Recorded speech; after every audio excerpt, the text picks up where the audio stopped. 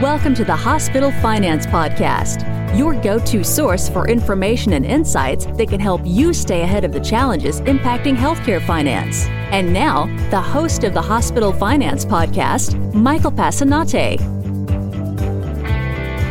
Hi, this is Mike Passanante, and welcome back to the award-winning Hospital Finance Podcast. Today, I'm joined by Eric Kinariwala, founder and CEO of Capsule, a technology business rebuilding the pharmacy industry from the inside out. Eric is here to talk with us about the future of healthcare post-COVID. Eric, welcome to the show. Hey, Mike. Thanks for having me on. Happy to have you, Eric. And for those who may not be familiar with Capsule, can you tell us a bit about the company and how you came to found it? Sure. I started Capsule in 2015, coming out of what I thought at the time was the world's worst trip to the drugstore. And as I started to just unpack my own experience where, everything you could think about going wrong went wrong for me, from the fact that I couldn't even find the pharmacy part of the drugstore to waiting in line to an hour, only to find out my medication was out of stock and not being able to hold of my doctor to be able to prescribe it somewhere else. And I think coming out of that experience, I learned a handful of things that have really been the foundation of what we've built over the last 6 or 7 years. One was that, unfortunately, my own experience wasn't all that uncommon. It was actually pretty par for the course. And for the 70% of American adults that go to the pharmacy at least once a month, they face a multitude of friction points. Everything from, gosh, I don't know the price of my medication to it's really hard to get expert advice from a pharmacist in a place and time that I want to now, like 2 out of 5 times I go to the pharmacy, my medication's out of stock, to a whole bunch of other things. And so that was sort of one big learning. Gosh, like this is a part of healthcare that touches everybody. It's the most frequent interaction point in healthcare, and it hasn't changed in 50 or 100 years since the pharmacies really first started going. And so that was the first insight coming out of my own experience. And then what I started doing was, after talking to a number of consumers to validate, is my experience unique or is my experience actually the kind of common experience? I started talking to other folks across the healthcare spectrum. So doctors, people that run health systems, people that run insurance companies, drug companies. And everyone started echoing the same sentiment, which is the way the pharmacy is set up today doesn't help me take care of the people that I need to take care of in the way that I want to take care of them. And so coming out of that, really developed the mission of the business, which remains and is to build a pharmacy that works for everyone. And what that means is to build a pharmacy experience that serves those 70% of American adults who go to the pharmacy at least once a month, but really the pharmacy as a partner to consumers, to doctors, to hospitals, to insurance companies, to drug companies to help them take care of the people that they need to take care of. And so that's where we got started. And so what Capsule is Capsule is the simplest and easiest way to get and manage your medications. We've built end-to-end all of the technology that powers the pharmacy. We've built out a network of our own pharmacies. We're in dozens of markets. And then we built out a series of tools to make physicians and their staff's lives easier. And we built out a series of tools that partners with insurance companies and helps them drive better adherence outcomes. We talk more about any of those things. Fantastic. Thanks for that explanation, Eric. And clearly there's a lot of disruption going on in healthcare, and you're part of that initiative. So glad to get your perspectives on this. Let me start out with sort of the 50,000 foot view question, and that is, what do you think healthcare will look like post-COVID? I think post-COVID, what I'm seeing increasingly, and where Capsule's investing, aggressively is a couple things. I think one, you're going to see, and you're already seeing the early days, but one is the healthcare system started to really overnight digitize by necessity. You went from a world where everyone was interacting with the healthcare system in person and on paper, and overnight, because of the pandemic, that had to change. And so one thing is that the healthcare system is going to be definitively more digital going forward. And that's not just telemedicine, but that's digitizing the physical brick and mortar experiences that happened. And that I think we're going to continue to see that happen. The second piece is that we're seeing a significantly more intense focus on the consumer experience and the consumer journey. And I'm really excited about that. I think that healthcare has always gotten a pass a little bit, where you would accept as a consumer an experience that was so far off of what you expect at Costco or Starbucks or any other retailer that's known for great experience. And I think people are starting to say, why does the most important thing in my life, mine and my family's health, why am I accepting subpar experiences that I don't experience in the rest of my life? So that's the second theme. And then the third thing is, I think it's taken some time to get steam, but the transition from volume-based healthcare to value-based healthcare is accelerating. And we're really excited about that. We've built a number of things to partner with physicians and other entities that are taking risk on the insurance company side to be able to help drive better outcomes where they're economically aligned to do that. But those are the three things that we see, and I think Capsule is at the intersection of pushing all of those things forward. Yeah, and you're right. And expectations are changing, and COVID certainly changed the patient's experience significantly. For example, telehealth use expanded dramatically, right? Do you think patients are ready to accept new modes of healthcare delivery as a permanent fixture?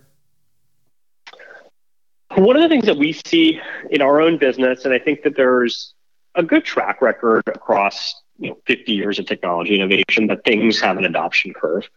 And so I think you're going to see, like a lot of other new technologies, whether that was the automobile, whether that was the radio, the color television, the cell phone, that there'll be an adoption curve for things. And so there's a set of folks who are going to be more likely to be the first triers and users of a different way of doing something.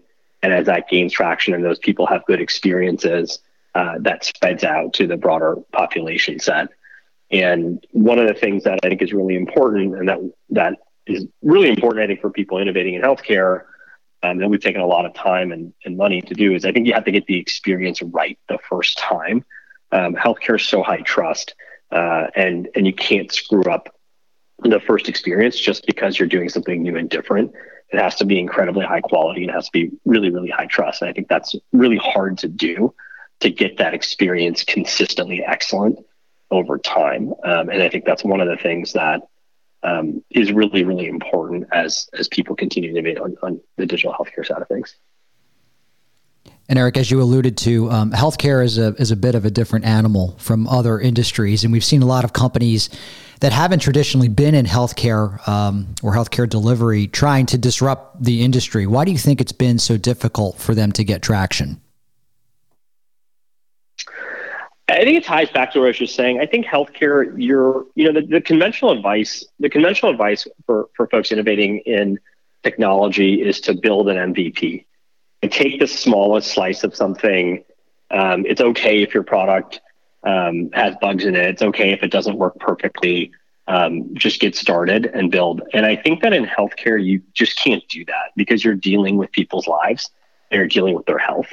And I think the barrier or the bar for what's good enough to start with is high. So that's one thing, is that I think to get started, you need to have a better product that you enter the market with, and that takes capital to do, and it takes the ability to build a really great cross-functional team to be able to do that out of the gate.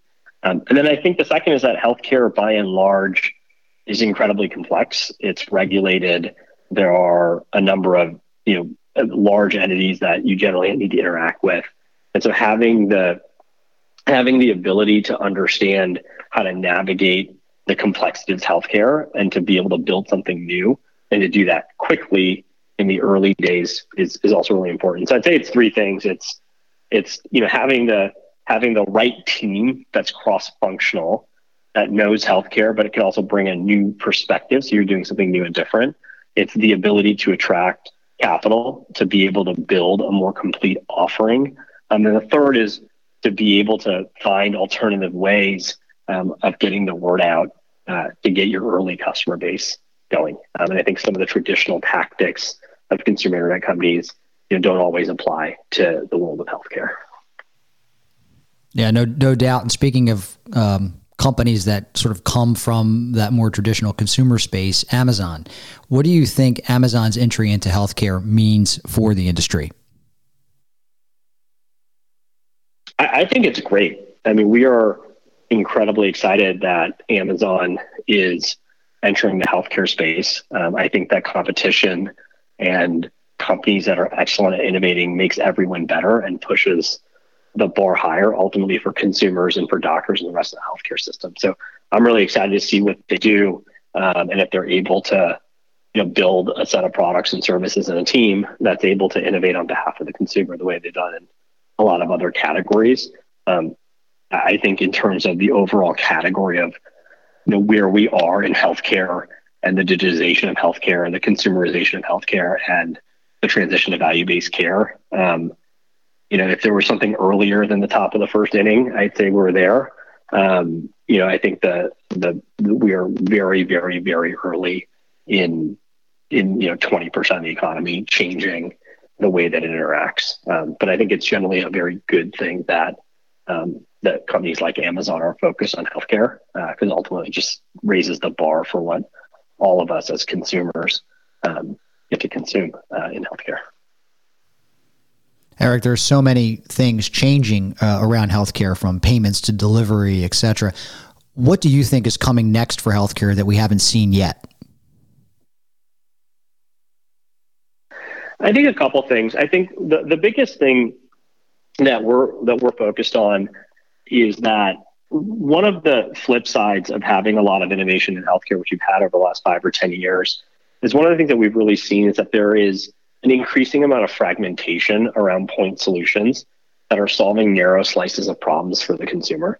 And I think that over time, you're going to have a handful of companies that are able to, in a very seamless way, integrate the disparate point solutions such that the consumer has a single, simple, easy, holistic place to access the breadth of things that they need to do to manage their healthcare lives digitally. And so when I think about what companies and what categories are really well positioned to do that, that's what gets really exciting for us, because the pharmacy is the most frequent interaction point in healthcare. The average person engages with the pharmacy 8 to 10 times more often than they do with their doctor. The pharmacy is a very natural place for the consumer to kick off a wide variety of other things they need to do beyond pharmacy in their healthcare journey. And so I think Capsule as a place that integrates with best-in-class partners across a number of different verticals to bring that simple, holistic place in the consumer's hand is something that we're going to see over the next 5 or 10 years. Great viewpoints today, Eric. If someone wanted to find out more about Capsule or you, where can they go? We're at capsule.com is the best place to learn more about what we're up to. Eric Kinariwala, thank you so much for joining us today on the Hospital Finance Podcast. Thanks for having me. This concludes today's episode of the Hospital Finance Podcast. For show notes and additional resources to help you protect and enhance revenue at your hospital, visit Bessler.com/podcasts. The Hospital Finance Podcast is a production of Bessler. Smart about revenue, tenacious about results.